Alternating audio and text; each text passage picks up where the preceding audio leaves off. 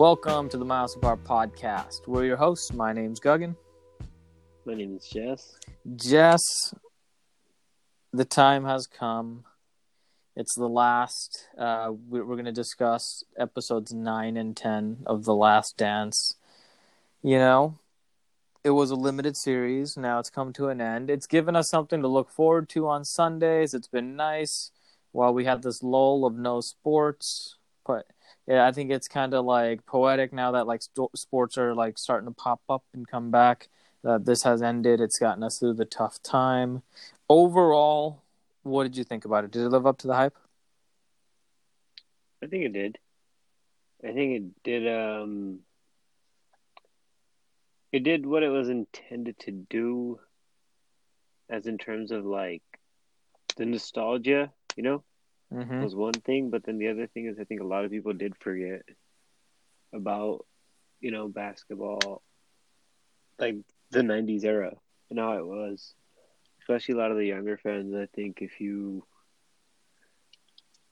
the funniest shit that I read like a lot is some of them are always like Michael Jordan played against like Plumbers. Mailmen? Plumbers. Yeah, I think plumber. Yeah. Like, oh yeah, he wasn't like, although he had nobody like really defended. Like I would say overall, like, where the fuck are they getting that information from? So that's always the thing when people talk about like different eras and stuff in basketball. Like, like Bill Russell won 11 championships, but like there wasn't that many teams. Basketball like back then, like there wasn't that many. Like there wasn't good people in the league and stuff like that. But then like. I think like the best players of the eras, like they're gonna be good in any era. Like MJ, like yeah, when you say younger fans, I never saw him. Like the only time that I think I remember seeing him play on TV was in a Wizards uniform. That was when I was like super young, and then I remember I was in 4th grade, and my friend in 4th grade had a Wizards jersey of Jordan, and I was like. And then the kid's name was Jordan. And I thought that was just the coolest thing ever. But to digress. Yeah, so that was always the argument. But then, like, after seeing this, like, you see who was in his era, the plumbers, like Patrick Ewing's in there, Isaiah Thomas and the Pistons are in there, Reggie Miller, Charles Barkley, like, Magic Johnson and Larry Bird towards, like, the tail ends of their careers. They were in his era. Clyde Drexler. Who else? Like, there's young Shaq. Like, young Shaq was in there too. Like, he was in a tough like era himself. So like that argument never got to me, but like, I never understood that. But I would say like the 9th or the 10th best player on a team then, compared to the 9th or 10th best player on a team now.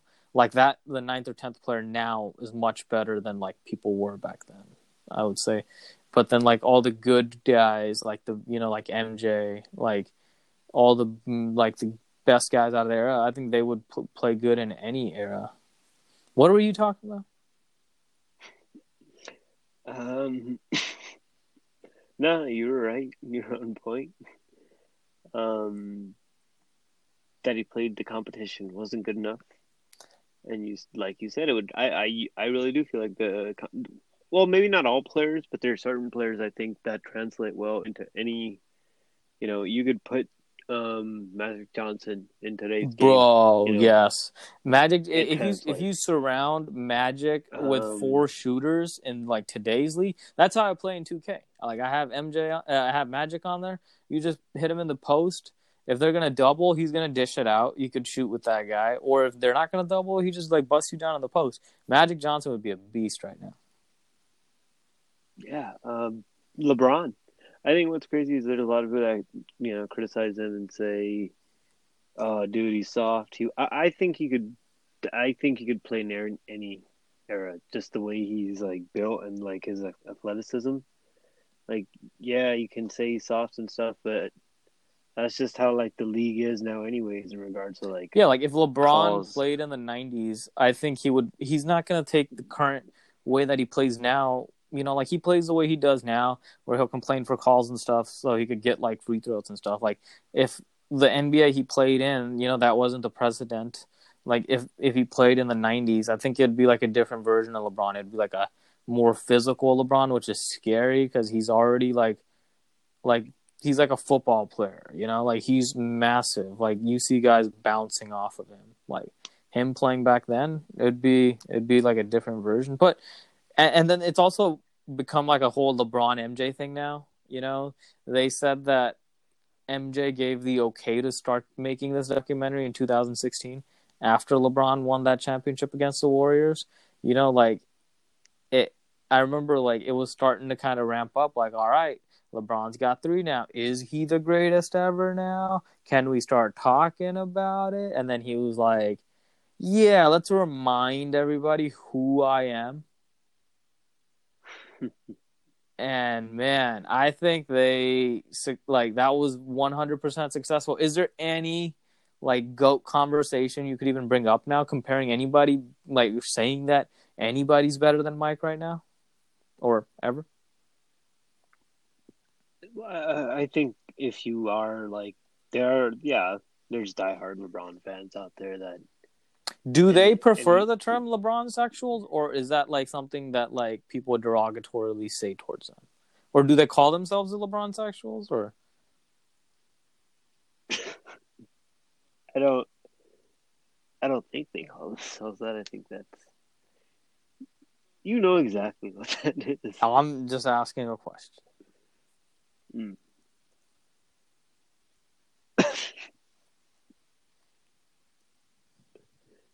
Why you gotta be like that, man? What do you got against LeBron? Anything against him? He's on our Lakers. No. So for you, clear cut, it's Jordan. Yeah. Right. That's why you're so upset. I'm not about upset. this. You are so mad that there's even a conversation, right? But what does he need to do to even like be in the win one more, two more? LeBron? I Yeah. think if he won one more and like he played 20 years, which MJ didn't do, and by the time if LeBron plays 20 years like at his current rate, he might have the chance to have the most points scored ever, and you know like he could do shit like that. Then I think then you could compare like okay, Jordan, you know, was more of a winner. But LeBron, like if you look at it overall, he had a 20-year career. You compare that to Jordan. Like I think that's the conversation people would bring up then. You know, they're like, okay, you know, but like, which you know, I don't know. Like, does that make sense? Like, Jordan's career is significantly shorter than LeBron's, but he has more championships, and he went 6 for 6. And then LeBron, let's say, has like a 20-year career. He has 4 championships and like 10 finals appearances. Like, I don't know.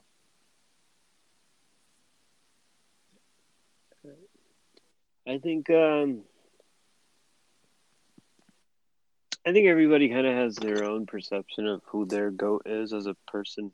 I think if you grew up in like the 2000s fans, like there's and you were a Lakers fan, a lot of people, you know, to them like they had that crazy love for Kobe. I don't even think you had to be a Lakers fan. I think there was just a whole generation of us that grew up on Kobe. Yeah, and I think like the Jordan fans have, and then now there's like the LeBron fans, and then there's going to be the next era. You're going to have Giannis, you have Trae Curry. Young, there's some Zion, Currys, and Curry. you know my theory for that. Oh, there's not even some Currys. I think that's what I think that's the biggest thing. One thing about this documentary it's kind of showed you is how much Steph Curry just gets an honorable mention. Yeah, sure, he's not going to go down as a GOAT, but just kind of the way this dude's changed the game. Like you have centers shooting threes, you know, like you have kids like, and like some people, yeah, they're critics of that. You know, they don't like it, but it is what it is. But you can't deny the impact the guy's had on the game. When just like he's not going to be a GOAT, but like honorable mention just as to a guy who's changed the game, just like how Jordan I think changed the game, and then LeBron changed the game. I think you know while we're on this, the Curry changing the game might be more. I think like Jordan brought I think like you know Larry and Magic, you know carried the NBA. Then Jordan took it from them, and he made it global, as is seen in this documentary. And then I think Curry changed it in the sense of like, when we were growing up, we're like, we're not going to make it to the NBA. We're short. Like we can't do this, we can't do that. To make it in the NBA, you have to be at least like 6'4", 6'3". Curry's not the tallest guy. He's got great fundamentals and great shooting. Like kids like that are growing up now are like, I don't have to be the biggest guy. Like if I just work really hard on this, I'm a good shooter. Like I could. Like I think you're gonna see that. Like 100%. Even when they're showing the highlights of the 90s games, you see the spacing on the floor. Everybody's like close in. It's a lot of mid-range or like layups and stuff. Now, the NBA is completely different. The game is completely different. They're like, no, we want threes. And, so back then they barely shot any threes.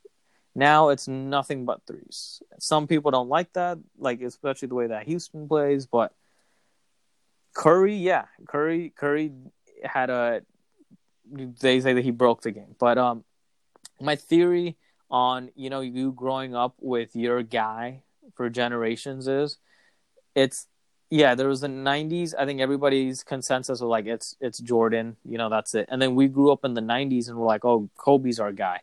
And then LeBron started getting like that, hey, he's the best player. And I think the Kobe people were like, what the fuck? No, Kobe's the guy. And I think who you grow up with, you always kind of despise the next one. So that's why the LeBron people despised Curry. And now as it goes, like you have that type of resentment. That's why there's so much like hate these guys get. But back to what you were saying. So this week we're going to kind of wrap, or on this podcast, we're going to wrap up this week's episodes and kind of just the documentary like we were talking about. And we already kind of got into what it signified for us or what we thought was the most important aspect of it. But kind of going into episodes 9 and 10 and how it wrapped up, it starts off with that Pacers talking about eras and, you're talking about spacing, but the physicality itself too, I think, is what's crazy too in that game. It's just Reggie Miller. I think it starts off when he, I don't know if Jordan makes a shot or one of the Bulls players does, and then Reggie Miller just comes and slaps Michael in the back of the head. And then, or does he slap him or does he hit him? He hits him in the back of the head, I think. In episode 9, when him and Reggie get into I gotta it rewatch at the beginning. that. I don't remember the specifics of the fight, but yeah, go on. Yeah, and then him and Reggie are getting into it, and then like they're showing Michael the video, and he goes, "Why are they holding him back? No, don't hold him back." Michael's just there talking shit to like the video on like an iPad when they're showing it to him. But that's just crazy how physical it was, and the Pacers. And Reggie even says in the video he still thinks his team was the better team, And he starts off by telling you that funny story about how Michael Jackson. This is like the third time that's happened in like the past, like in our series of podcasts on The Last Dance. We've called him Michael Jackson like at least 3 times. It's always me too. Michael Jordan. See, that's why he didn't call him Michael Jordan anymore. It gets confusing. Maybe Reggie Miller was confused too. See, Reggie said he called him. The story behind it was what he told in the series was one of the first times he played. I guess in the first half, Reggie was doing good and Michael was having a bad game, and then Reggie went up to him and said, "So you don't walk on water?" I think, or something like that. Why would you talk shit to him? And then, exactly. In the halftime, Reggie he said he only scored 3-4 times, and Michael just went off, and then the Bulls won. And then when Michael was walking away, he looked at Reggie and he said, "Don't ever talk trash to Black Jesus." Man. So that's it. Reggie said after that he never called him Michael Jordan again. He either called him Jordan, Black Jesus, or the Black Cat. I like all 3 of them, and then I know they're interchangeable. So Chicago from that series with the Pacers, Chicago wins games 1 and 2 pretty easy, and then I think game 3 is when Reggie goes off, Mm-hmm. I believe. I think that's the one where he kind of pushes off on Jordan He to goes, make a I three. gently nudged him away from me. He like straight up like shoves him, Not and them in then the like gets a chest. like Yeah, he goes, the gets the rest was inbound, does a history. turnaround three, beautiful shot, high like degree of difficulty. He's Yeah. like drifting like away, and then sinks it, and then like the crazy part of that like like you see Reggie, he's like just doing 360s and jumping in the air celebrating. The crowd is going crazy, and then it zooms in on Larry Bird's face and is just still, perfectly still, no celebration, no emotion, because he knows there's time left and Michael Jordan's on the other team. And then Michael Jordan, like, made he fucking Reggie says like it was going in, but it goes Yeah, in and out, Jordan shot and then that. they He end up shot a having three, like, there was only a couple seconds, and it's literally, it's almost down. It just like did a spin and then just happened to go out, and Indiana wins that game. yeah. And it's funny as they're talking to him because he called the first loss just a bump in the road, and then he lost again, and he said, "Well, what I really like, that was just his mentality. I really like that part." He kind of just goes, "Well, they still got to come to Chicago, you know, they still got to come to Chicago," and I was like, "Damn!" Like, at no point I think did that man ever see himself losing any games Seriously, in yeah, no, that's series. the confidence you got to have in yourself, though, man. Like, so they were down 2-0. Um, huh? No, they were up 2 games, but then the Pacers took the next two, Oh, okay. I believe. Yeah, Reggie Miller went off games 3 and 4, and then after that, I think the series flips forward to the 1997 Utah Finals with the Jazz, Utah Jazz Finals, and then they show John Stockton, and it's kind of funny seeing John Yeah. Stockton, right? But he just looks like your Yeah. average like middle aged He's dad, like, yeah, kind of I went at it with like Jordan back in the days. People were scared of him, but sure, Dad, I was sure never you scared of him. He's like did. sitting there in his New Balances. Like, Oh man, so he kind of talks about that year, how they even got into the finals in 1997. He had that last second shot against the Rockets that sent him to the finals, and then once again, Michael Jordan got his like fuck. He just kind of gets motivation out of thin air. You legit don't need anything, but that year it was Karl Malone winning MVP. yeah, Anytime somebody like anytime that somebody man thought else he should have been wins, yeah. MVP every year. Like, He come already on, he Mike. had five Like, of them, and chill. that wasn't enough. Like any, yeah, like he said the same thing about Barkley. He's sitting at home during like the 2 years he had off. He's like, I should have Yeah, won MVP. Those 2 years I didn't play. Like, Michael, what? um. So basically, that was what he needed for that series, or that's where he found his motivation. Everybody was talking about, he thought that he should have been MVP, and then the other thing was he talking about. I think Bryant Russell. He went over to like to say what's up to them, and he ran into Bryant Russell, and then Bryant Russell said, yeah. "Why'd This you was when quit?" he or had something like that. retired. When it was in his like, yeah, and I think Yeah, he went to go say what's up to John Stockton and Karl Malone. Because they played on the Dream Team, which is cool. Like they show you little tidbits in there that like John Stockton, Karl Malone, and MJ are like hanging out. Like even after the game, they're like waiting for him and stuff like that. Like. But yeah, so while he was retired, he went to go say what's up to them, and Brian Russell, who was like a young player, went up and started saying that, like, oh, why'd you quit? Blah, blah, blah, blah, blah. And then MJ was like, you guys got to tell this guy. and he that was another thing. He kind of like he made that his motivation, and he kind of went off, and then so I know they won the first game, and then Stockton had that crazy pass to tie Dude, the series where he threw it from half was to that deep. David Aldridge that said that like John Stockton made one of the best passes that I've ever seen a point guard make? Like that was him that said that, right? And I was like, all Yeah, right. And yeah. then like they show it, and it's literally he gets like the rebound, one-handed, just flips it cross court.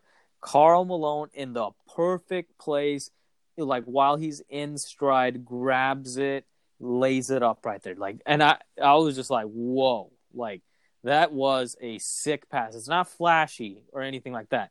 It's super hard because you're throwing it across the court to a guy that's mid stride who has two defenders right behind him, and he put it exactly where he could just catch it, turn, make it. Boom. It was beautiful.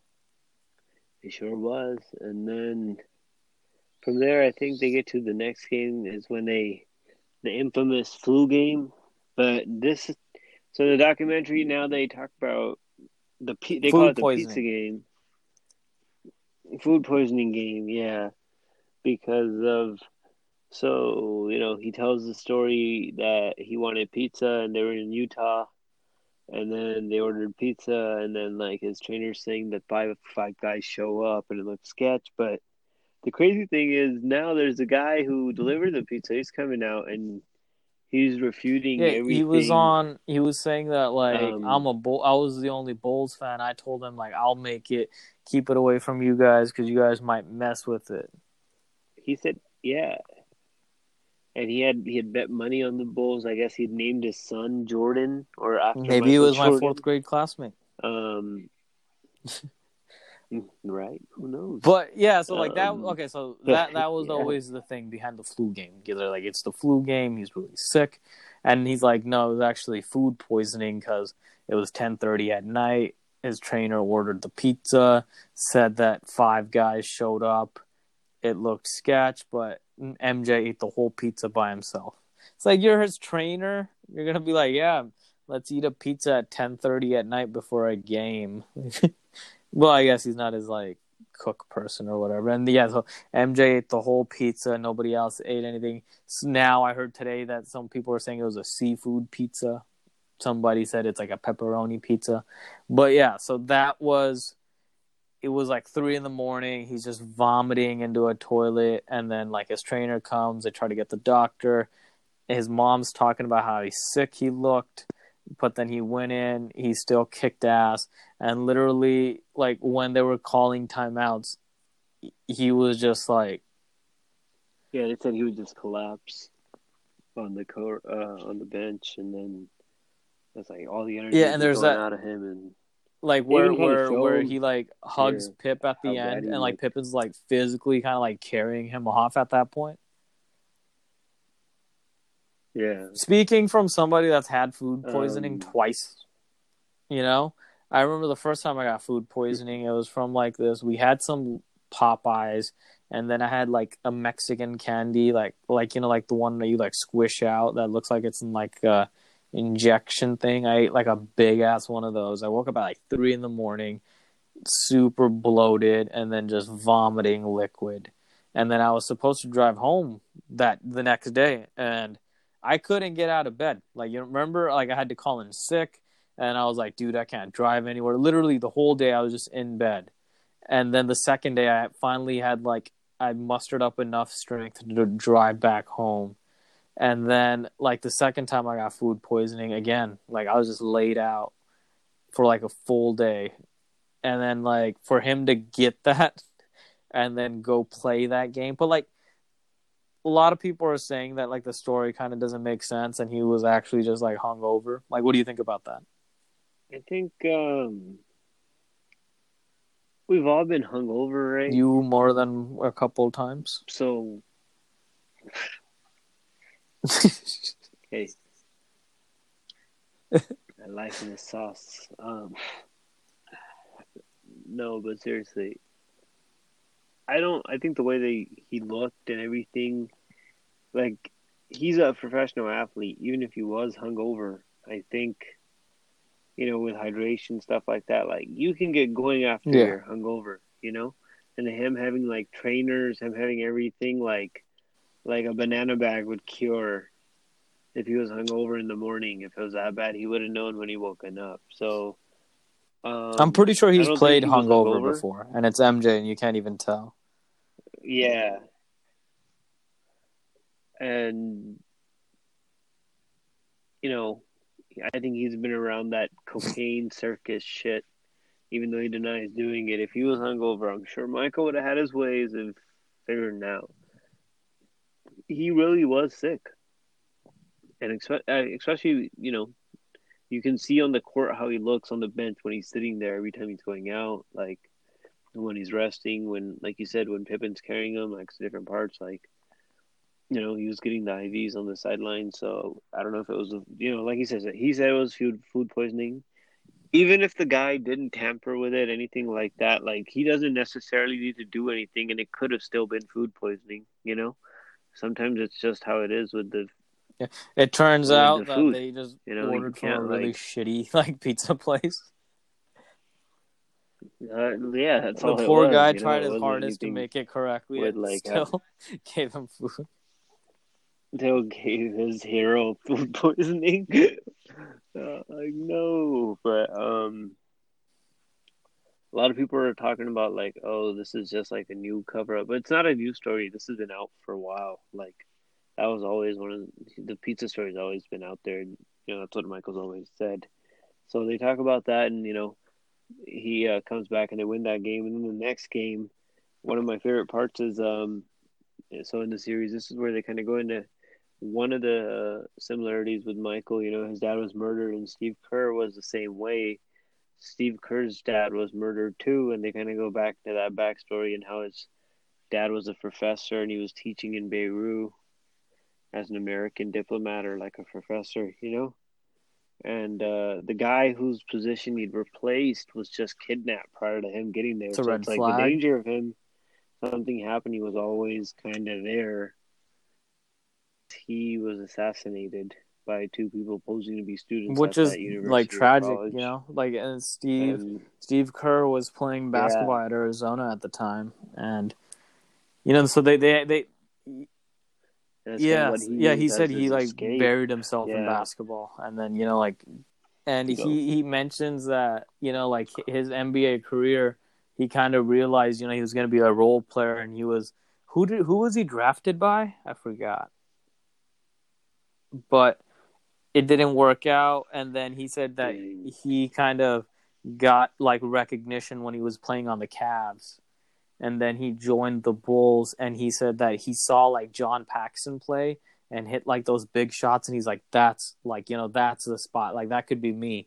And that's what I had thought of, like, oh, like like when we see John Paxson early on in the series, it's like, damn, man, like that's what Steve Kerr was doing a little bit later on. And he said that when he came on, John Paxson was like in his final year or something, and like he actually took Steve under his wing, and like I liked the part, like I'm so glad, like that they had Steve Kerr's background in here too. Like you had Jordan, you had Scotty, you had Phil, you had Dennis. Like it's good. I'm glad that they did that with Steve Kerr too.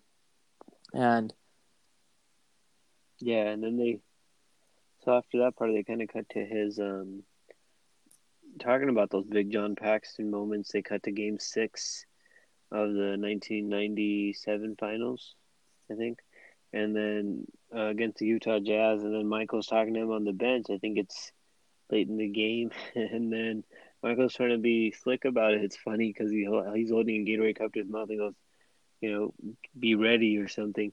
And then like, because there's cameras on, Steve Kerr's like, yeah, I'll be ready. I'll be ready. Yeah, when it's time, I'll be like, he's being super loud and they were just obnoxious and excited. like, and Steve Kerr's talking about he's excited, yeah, and he was ready because he knew they were gonna double him, and then so he gets in and then he gets doubled and he passes to Kerr and Kerr makes that shot, and there, that's where they kind of make those John Paxton Comps. Yeah. um comparisons, yeah.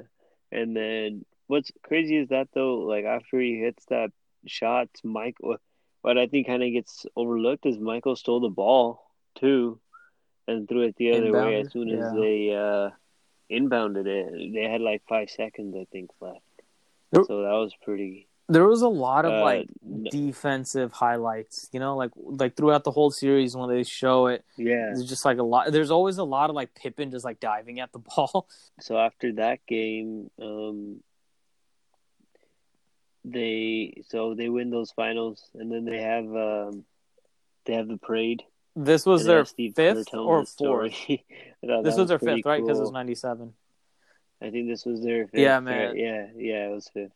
And he's talking about how. Yeah, like I had Did you seen like his that speech? on Facebook like a few weeks before seeing it on this. Like that's just the type of sense of humor Steve Kerr has. Like, seeing him now as the Warriors coach, like, like seeing him on like the radio interviews that he calls in over here to the local stations, or seeing him on the TV like post game and stuff. Like that's just like his sense of humor, man. He's got a really good sense of humor, and he kind of like knows that, like the hate that Steve Kerr always gets, that these internet fucking trolls always go after him. It was like, oh, Steve Kerr, he just took in after Mark Jackson built the team and just rode their coattails. He was with Jordan. He rode his coattails. He was with Tim Duncan and the Spurs, and just rode their coattails. It's like he says it. He's like, I was a role player. Like that was gonna be my thing. And for it, give the man credit. Like he hit the shot. Like, when it came down to, here, Steve, like, we need you on this one. He came up, sank it, and then as a coach, the Warriors were never going to be as good if Mark Jackson stayed the coach. Like, I think that's always been ridiculous. And whenever he is, Steve Kerr himself, talking about it, he always says, like, I inherited a really good team. Mark Jackson had done a lot of good work here. Like, he always gives him credit, But like, yeah, no, dude, I loved all the Steve Kerr in this episode. I can tell. I can definitely tell. So then they, moving forward from that, they kind of go back to into the documentary into, the Bulls and the Pacers split series 5 and game 5 and 6 of the series, and then they have the 7th game. This is the first time the Bulls, I think, in their championship runs have ever had. Was it game 7? Yeah, it was game 7, and right? Then, yeah. mm-hmm. Yeah. I think they said that MJ's Yeah. never lost or like And game then, 7, but yeah. Yeah, this was the That's only nuts. time a series went to a game 7 for the and then so before the game, I guess MJ said we're gonna win, we're not gonna lose. He like said it right before the game started to the media, and then the pivotal. This is why it's cool, because you talk about this being like a Steve Kerr episode. They once again have a pivotal part, and we'll kind of jump forward to it a little bit later because there's a lot of criticisms and stuff. This being a Michael Jordan documentary, and we'll kind of go to that towards the end of the podcast. But what I was saying is, this was a Steve Kerr episode because even Reggie Miller says there's like a play where they have a jump ball, and after that jump ball, he goes, the ball finds the hands of Steve Kerr, and that was it. I think he makes a 3-pointer. Right, that's there, where the momentum changes. Swung. He goes, that's where the series changes. Yeah, and he was on momentum swung. And he goes, that was the most important shot. Yeah, he was on Dan Patrick's show. He was like, man, I hate Steve Kerr. He's like, if it wasn't for Steve Kerr and his 11 points, like, and that, that was awesome. Oh man, but so he makes that shot, and then they win the game 7, and then he gives So I think I kind of like we kind of skipped. I think, was this also the episode where they talked about Gus? Yeah, I kind of didn't. It was. This was the episode where they talked about Gus a lot. That was awesome to see, man. I think we talked about this in our last recap of the last couple episodes, where MJ spent a lot of time with his security and like the little entourage that he had of like his security, his friend, his trainer, and stuff like that. And one of the main guys, part of his security team, was Gus. who was like this old school, like he used to be a cop and then now like was running security, and he was really there for MJ. You know, like after MJ's dad died, like he would call him up at like in the middle of the night crying, and then Gus would go to him, and like stay with him, and they showed Gus was with him throughout, and we've actually seen him earlier in a few episodes ago where he's like talking to the media and stuff like that, and I think it was that last season where he was on chemotherapy and stuff like that, and he was sick, and like MJ was missing him too, and his wife, Gus's wife was on there and said like, Michael was there for all the doctor's appointments when he was in the hospital, like he was just there for him, which was awesome. It was good to see that part of MJ too, Yeah, and then after they win that series, he brings him the game ball. And then he's like, "We got to take you to Utah," because they were going to play Utah next. He goes, "We got to take you to Utah." He says it to him. He's like, "We've been struggling because we haven't had you around, And he's, and he says like, "You don't want to take, we'll take you to Utah." And he's saying it half jokingly, like he actually like wants to take him to Utah, and Gus just gives him that look of like, come on. Yeah. Yeah. And then so after that, the way they ended episode 9, I think everybody on Twitter was tweeting about it too. Is only fucking Michael Jordan can go up to Larry Bird and say, "No, Larry Bird said that to MJ." Like they win, and he was like, "Ah." No. MJ said something like, "Oh, go enjoy golf" or something like that because they had knocked out the Pacers. No, he says that after. No, MJ's the one saying it. I think Larry Bird says something. No, Larry Bird says, "You bitch, fuck you." MJ's not the one that said it. No, it's MJ. No, I'm MJ willing to says, bet you. No, it's MJ. Believe me. I'm willing to bet you too. We are gonna right now put a live bet on this podcast. I'm gonna want you to go to Twitter and then find it. What everybody I think was saying was Larry Bird says something to him, and it sounds like he calls him a motherfucker. So we don't know what Larry Bird says. Yeah, but that's MJ saying, it's you bitch, fuck you. And then he says the golf thing. Yeah, you bitch, fuck you. Yeah. And let's see what pops up. Michael Jordan to Larry Bird, "You bitch, fuck you." Damn it. Yeah, told you.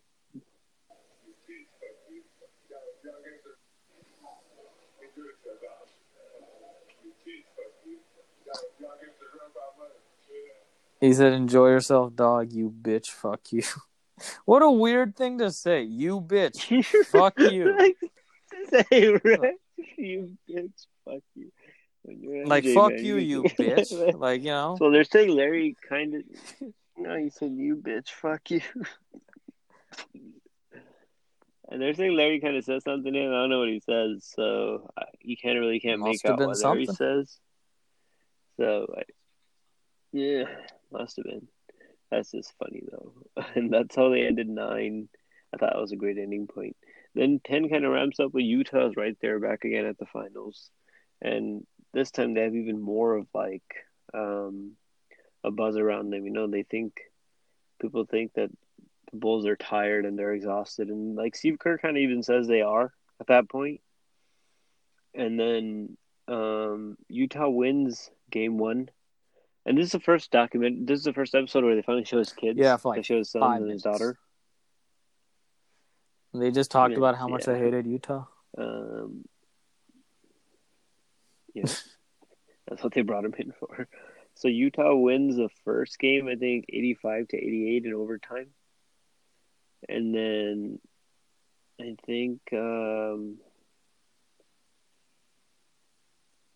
game 3 was it? I think because they split, and then game 3, I think the Bulls blew them out. Game 3 is when they blew them out, 54. 96-54, I believe. And every player on the Bulls scored. And then after game 3, that's when Dennis Rodman disappeared. Yeah, on WCW. And he showed up on WCW. wrestling. That was kind of cool to see. Right? Well, I What did you remember think that of that? being an angle back in the day because they had Dennis Rodman and Karl Malone. Like they were both on there, and they were just doing it because wrestling in the '90s had people like that. They would bring in these big athletes, like Mike Tyson was running around with Degeneration X for a little bit, and Dennis Rodman. Like when you're in the finals, probably wouldn't be a wise idea to do that. Which any reasonable person would say, but it's Dennis Rodman. Again, he was in here in this episode mentioning, like they just let me do my thing. It's like, Dennis, was that good though? Like maybe they shouldn't have. Like maybe they should have reeled you in a little. Maybe Isaiah Thomas was on to something. Yeah, like he's able Yeah. to cry for help. And then he shows up and Rodzilla. Michael and both wasn't. Yeah, Michael's calling him Rodzilla, and then Phil Jackson talking to the media goes, "No, it's not a distraction for us. It might be a distraction for you guys." And then he comes back that game 4 and he just kills it, you know. And then they're talking to Michael after the game 4, and they're like, "Could the game 5 be the last time we see you?" And this is one part where like they have a Kobe quote I've seen now on Twitter. They put it side by side. Jordan says, "The job is not done, so let's not celebrate yet." Like we still got to win game Yeah, but five before before game we talk about five, they're awfully is it loosey over and goosey. stuff like Like that. they're like they have that shot of Yeah, I think it's MJ, Scott Burrell, and Scotty. They're just like joking around in the locker room. Like MJ's like, Sky, if I ever see you like after this, I'm gonna whoop your ass. Like they're just like they're just acting like, oh, we're gonna go out there and win it tonight. It's gonna be our 6th championship, yada yada yada, and what happens? so they lose games 5. You made me like I made that quote about Michael, and then like you like What? flipped it on its head, bro. I thought it sounded nice. Him saying let's not celebrate Yeah. yet, but I guess he was celebrating, huh? If you want to put it that way. So they lose game 5, and then game 6. Even before the game, Scottie Pippen has soreness in his back because screens, I think, or something that he kept. He looked more He like he kept had like getting a hit, and his herniated back disc already than hurts in the soreness, man. Like first. he was like, Yeah. And then first play of the game, he goes in for a dunk, and that's it. Like you see him turn around jams and his just like, back. He nope, says, fuck this, nope. And he's just like gingerly walking around, and then he's out of the "Yeah, game for a while, and they're doing treatments on him for 5 minutes, and he's coming back in, and he's like, I was just a distraction. yeah." Towards the he said it was just a decoy. So first he was out for a while, but then Michael kind of tells him, "Hey, man, like come out here and just like be out here. You're more help." And then he would have to go back, get treated, like you said in the fourth quarter. They treated him for 5 minutes just so like he could play the last 10 minutes. And then towards the end, I think the most pivotal part in the game 6 is when they're about to. I think Utah has the ball, and Jordan Rodman's kind of been on Karl Malone the whole game, and he knows that. I think that's who Carl's kind of looking for, and he kind of doesn't look to his blind side, and Jordan Yeah, comes so in and makes this crazy steal. that Another like crazy sequence defensive was moment, yeah. MJ makes a layup on one end, and then John Stockton has it. He's gonna pass it to Carl in the post. Rodman's guarding him. MJ floats off of his guy from his blind side. Karl Malone's blind side, swats it out, steals it, dribbles it up court. Time running down. Phil's not calling a timeout because they said we'd rather have them scrambling versus they get a set defense and then don't win to double and stuff like that. So Jordan has it. I like Yep. how everybody's Scott like, we knew he was gonna take that fucking shot. Scotty's even Rodman, like like, I knew he was gonna take that fucking I'm getting the shot. heck out of the way. And then who says it? Like he's Yeah, passed it to everybody knows Paxton who's stuff taking before, that but shot. like not this time. This time he's taking it. I think that might have been Rodman and Yeah. Russell is Byron Russell, right? That's who's guarding him, and it's dribble. Bryant Russell, yeah, dribble, Bryant Russell. go hard right, has that left hand on the hip. Yeah, He so like like put some even on as soon as I saw it, skates. I was like, he didn't shove off with that left hand because he just has that hand on him. At that point where he's positioned, he doesn't have enough leverage behind it to shove him like that. Russell's already like tumbling one way, and MJ Yeah. stops and brings it back. Russell completely blows by him, and then just like straight wide open jumper, straight up, lets the ball go. Iconic picture. You see the audience, and then just a beautiful swish. And, that was it. There was like a few seconds left.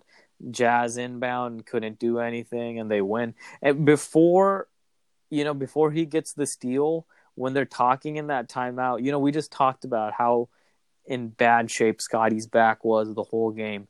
He's like up to MJ and saying, I think this might have been before the timeout or in the final possession for the Jazz. He's in there saying like, I'll take a charge. I'm gonna be ready to take a charge. Like, this guy can barely walk, and he's like, I'm gonna get in there and I'm gonna take a charge so we'll win the game.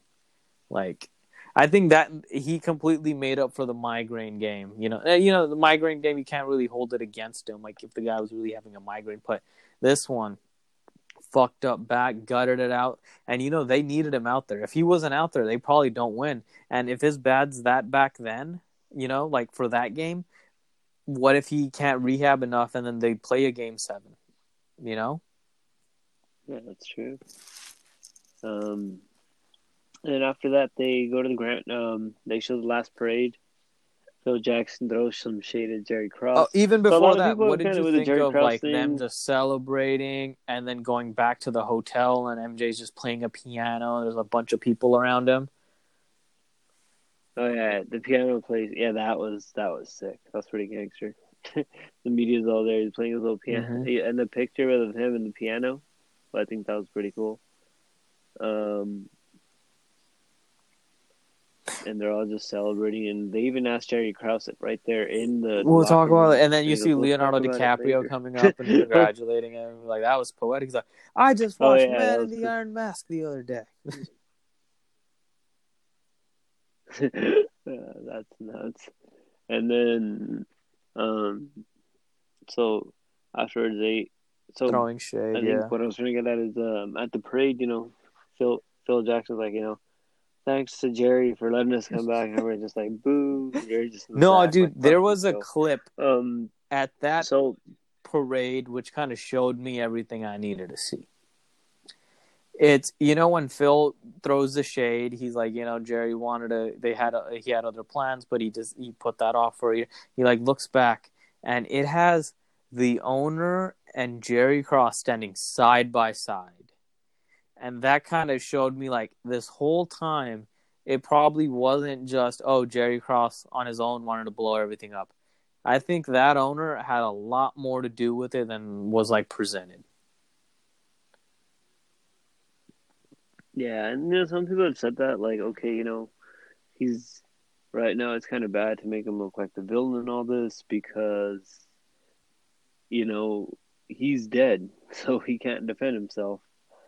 But I was listening to, I think it was Fox Sports Radio, and there's a segment where there's like a story where I guess this is years later. Phil kind of wants to, bury the hatches when Phil's coaching the Lakers, and he wants to bury the hatchet with Jerry, and I think he calls up the owner, and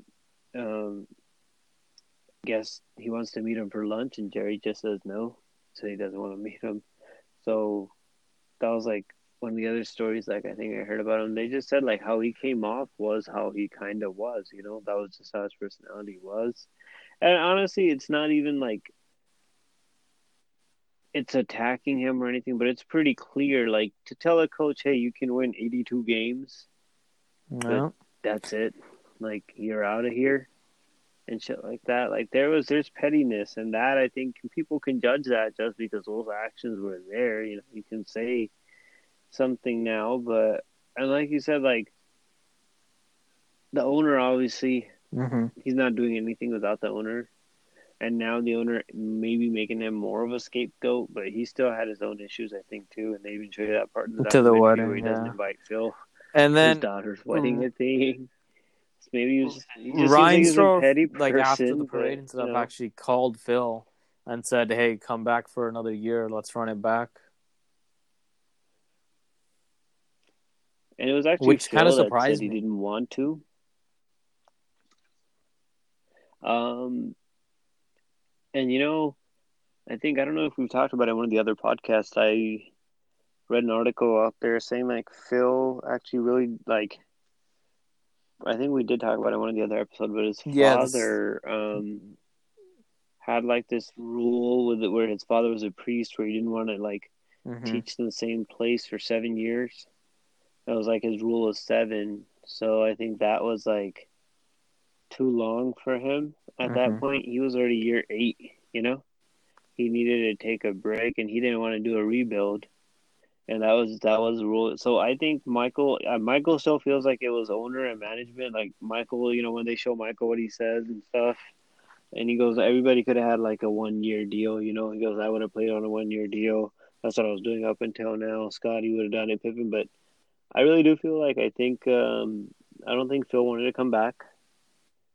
He even says what's done's done. Towards the end, as you can see, and like I said, like we talked about it before. They said he kind of even did that when he was with the Lakers. He took a couple of years off Yeah. before he came back when they won the 2. After 7 years, I think he took 2 years off or something. So maybe that was really something he did. And then it kind of just after that, they wrap it up with like Steve Kerr's talking about this ritual that they did at the beginning of that season where everybody kind of just wrote something and whatever like they wanted to, and they were going to read it and then they were going to put it in this thing and burn it. And I guess Michael wrote this like poem about basketball, and that's kind of, he goes, everybody saw how genuine like this dude's love was for the game and stuff. And then Michael kind of like recites a little bit of the poem too, I think. The trash, the coffee can, and burn it.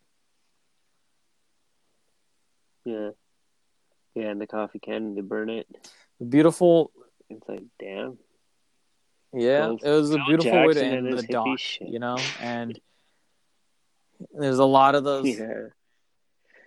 But not all is well with the doc ending. It ended beautiful, but what we're getting to earlier, Horace like Grant didn't sit well with a few people. Is probably the most, and then like now I saw, I think it was on like ESPN or something, that like they say Scottie Pippen hasn't liked the way he was portrayed either. But my thing with Scottie Pippen is, bro, can you really be mad? Like, you had a chance to clarify everything, and you like doubled down. You were like, if I would do it again, I think that's the biggest thing. Way. Like, it's not like they held that back. Like, Horace Grant's like his big thing is that like in the documentary they say that he was a snitch. MJ says he was a snitch that told Sam Smith everything, who wrote the Jordan Rules book, and then in the documentary Horace Grant says it wasn't me.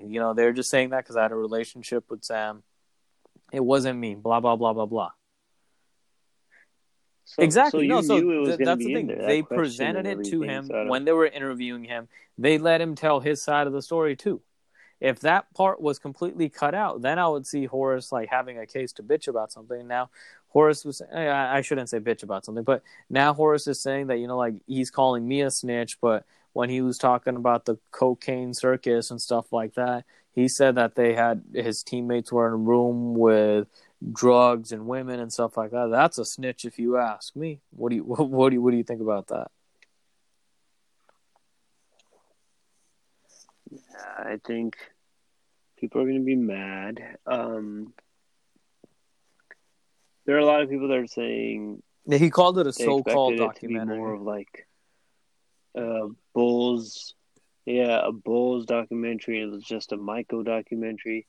But at the end of the day, that's who the Bulls were. Yeah, if they're making like, it on was them, the heart and soul they're going to make it on who the identity of that team is.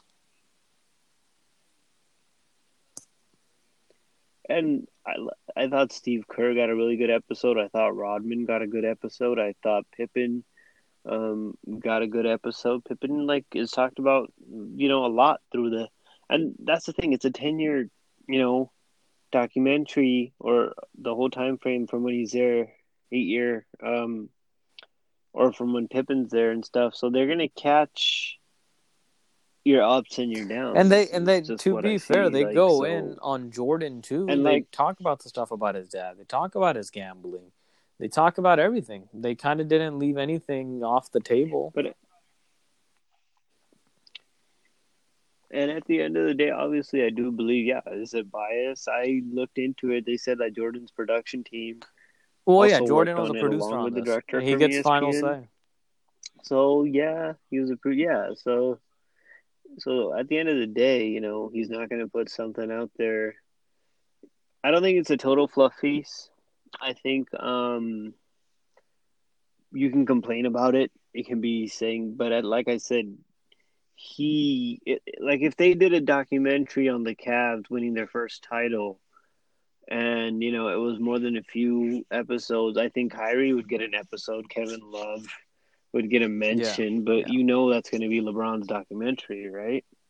It's the same thing, it was. I think the only case where this would be different is the Lakers got one. Yeah. Yes, that's going to be Shaq and Kobe. I don't think it was anything close to a fluff. Jordan was. I think, they show... Again, this was through his perspective. He's the main narrator in this documentary, So obviously it's going to be geared towards that, but I don't think they're trying, they show stuff about him, like how he treats his teammates and stuff like that. All of that stuff's in there. It's not like they purposely left things out. And yes, he got to say his side of the story, but then it's up to us to decide, because they show you him saying Horace is a snitch, and then Horace gets to speak about himself. They show to you Scottie didn't get off the bench, and then Scottie gets to speak about it. They say that Scottie was being selfish with his contract, and then Scottie gets to talk about how the Bulls were treating him, and that's how he felt. You kind of get it from everybody's side. And the part about where they said, Scottie's mad about where Jordan calls him selfish, we said that right off the bat, I think, when we saw it the first time. When I saw it, I was like, that's kind of a dick move by Jordan to kind of say, I think we talk about it. I felt that way too, because I was like, come on, bro, how his contract is, to call him selfish after what he's getting paid and stuff. And you were like, no, I get where he's coming from. I think we talked about it. So yeah, it's not like you're saying, it's not like it was hidden, and just like Jordan had his moments where people can say, yeah, that is kind of dickish. I get Scottie's point. But then when Scottie does stuff, these are facts, the stuff where he didn't go in, that's what happened. And then, like I said, he got to clarify, and he chose to double down on him. I wouldn't change a damn I would do the same thing over. Yeah. So it's like they're not making anything up. They're not, these are all facts. So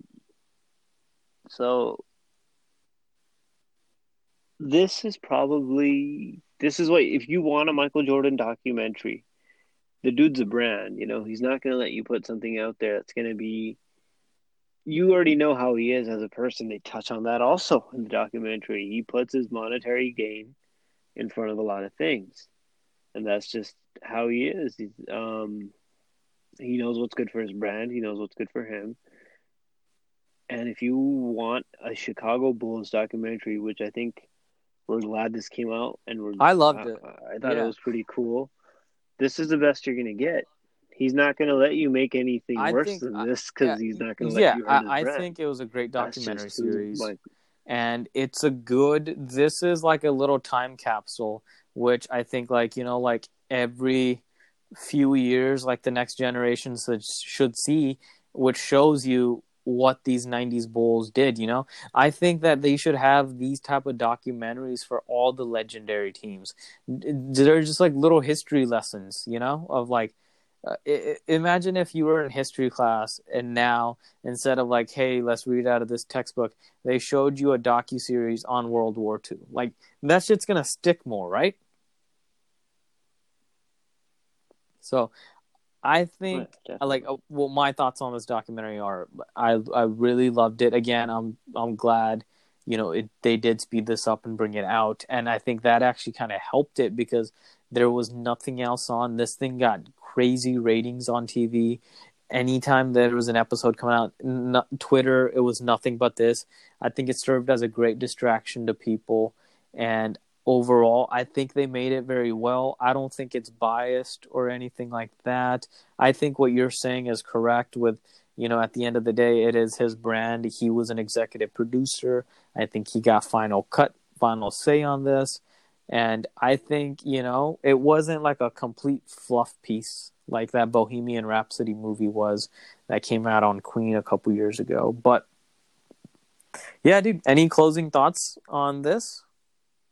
Nope, that's about it. I think that wraps it up neatly. We'll probably look forward to doing uh, another podcast soon about, I think, what was a Yeah, Netflix man. I movie? A don't think we're David gonna Spade make a one you were whole talking about? review on that one. I Maybe don't we think might it just needs do a. that one. But I would say watch it. It's new on Netflix. It's very stupid, but it's funny. It has David Spade. It's by Adam Sandler's production company, Happy Madison. So all of Sandler's boys in there. It's just stupid humor, but it's really enjoyable. I really enjoyed it. But there's gonna be I think right Couldn't now agree we more. all need a And little I bit of think stupid there's humor, some right? ESPN actually showed that, like, hey, after this series ends, we do have other stuff coming down the pipe. Like, there's the Lance Armstrong documentary that's coming out. There's two parts to that. Be Like Water, that's a Bruce Lee documentary. And then the baseball one, about the summer where Sammy Sosa and Mark McGwire were just going crazy because they were juiced. But if we find any of those interesting, we'll definitely be making a pod to discuss it. Movies are coming back. We got big news today that, like, hey, after years of like people on Twitter like asking for it, release the Snyder Cut, release the Snyder Cut. It's actually happening. It's going to be on HBO Max in 2021, which is crazy because this is a studio going back and kind of redoing a movie, Jess. And I think they said that they are trying to figure out if they're going to do one movie or like a 6-episode series, Are they going to be perhaps. filming it again? I know he's trying to bring, yeah, he's trying to bring the cast back, the whole original cast, and I think he's been allotted in the deal. I don't know if it was $20 or $40 million for the How do you finish think the Joss Whedon CGI feels? for all the effects. I think he's probably ecstatic because he kind of talked this thing No, into no, no, no, existence. no. Joss Like Whedon, not he's just Zack kind of Snyder. little by little. Oh, look, this is what I would have done. Oh, Joss. Yeah, I he's thought probably you said like, Zack "Bitch, I Snyder. got my I don't money." think Joss Yeah. Whedon cares. He got paid. He goes, yeah. He goes, I'm fucking. He goes, I don't care. Joss Whedon had probably like I don't know, man. I think it was unfair for both people. Snyder kind of got ousted, especially The at a death of terrible his time too daughter. in his life, Yeah.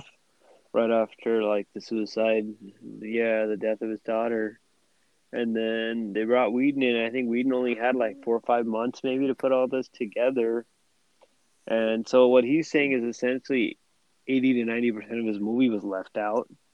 So we'll see what it is. Honestly, I don't know how I feel about it because at the same time, it's like now with the Matt Reeves Batman movie coming out and all that stuff, the I kind of like continuity is where all the messed up DCU for is this right the now. DC universe, We've anyways. gotten like I like the direction we're headed with Wonder Woman and Aquaman and Shazam, Joker. The Joker movie that came out, Birds of Prey, which I actually really enjoyed, which you haven't seen, and this new Matt Reeves movie coming out now to kind of drag back the DCEU that was like that dysfunction, after we had Man of Steel, which was awesome, but a lot of people didn't like Batman v Superman. Then we just threw Justice League out there. People thought it was just way too rushed. They try to do what the MCU did, but they try to take shortcuts and just speed it, like instead of releasing a Wonder Woman and Aquaman and then them meeting up in Justice League, they're like, we're just going to release Justice League and then they'll branch off from there. And it was really poorly made, the CGI and stuff like that. It was just like, the movie, I would say we're DC fanboys. And even for us, we were just like, this is kind of ridiculous. But let's see.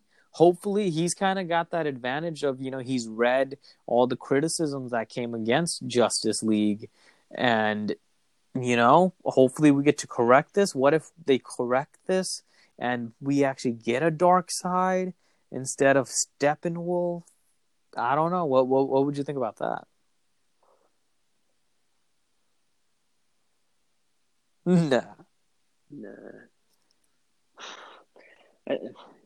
I think it's over. I think you kind of just let it go. It'll be funny if this turns out worse than the actual Justice League. Like if you're like, all right, I get it. But yeah, I get why they brought the other guy in. But like you said, he's had more time now. I don't know. I just kind of like. I feel like he's, as a director, Zach's set pieces and cinematography, all that stuff is amazing. I think some of the plot stuff, a lot of people, and I'll agree that it makes, a lot of people are banking on this, making this a lot better because it's his way. And then some of the people, what they've kind of used as their arguments, like, well, if you look at the BVS version or the Master is actually pretty good. Batman versus Superman. It is. It's exponentially better, and it's better. I will say it's better. I won't say it's not better, but there's parts that are still there that I still have immense problems with. Lex Luthor, I just think his whole character is just done wrong. Martha was just, you can't. Like, this dude's been trying to fucking kill him for how long? Like, he fucking went through the trouble. He went through the trouble of making grenades. All the shit, and then that's it. I'm just saying, like, I don't think that's like, this dude like hates this dude. I don't think that's it. I think he's like, Martha. I think Batman has enough composure to like not hear that name and just fucking trip balls like he did. It's fuck. But we'll be making more on this, but we'll be making more podcasts. We'll continue to do that, and we're going to try to make it weekly consistently. And, thank you for listening. If you like the show, please share it. Follow us on Twitter, Miles Apart Pod. Like and subscribe. We're available anywhere you find your podcast, Apple Podcasts, Spotify, what have you. And please rate and leave a review. Feel free to share us. Yep, and feel free to share if you like what we talk about. Most of our podcasts kind of center on entertainment, and this is kind of sports and entertainment. We'll probably do a mixture of things. I think this last little Justice League bit is a good little snippet into what the podcast usually is. And we hope that you'll be listening soon. And until next time, this is Jess and Gunn signing off. Until next time, bye-bye.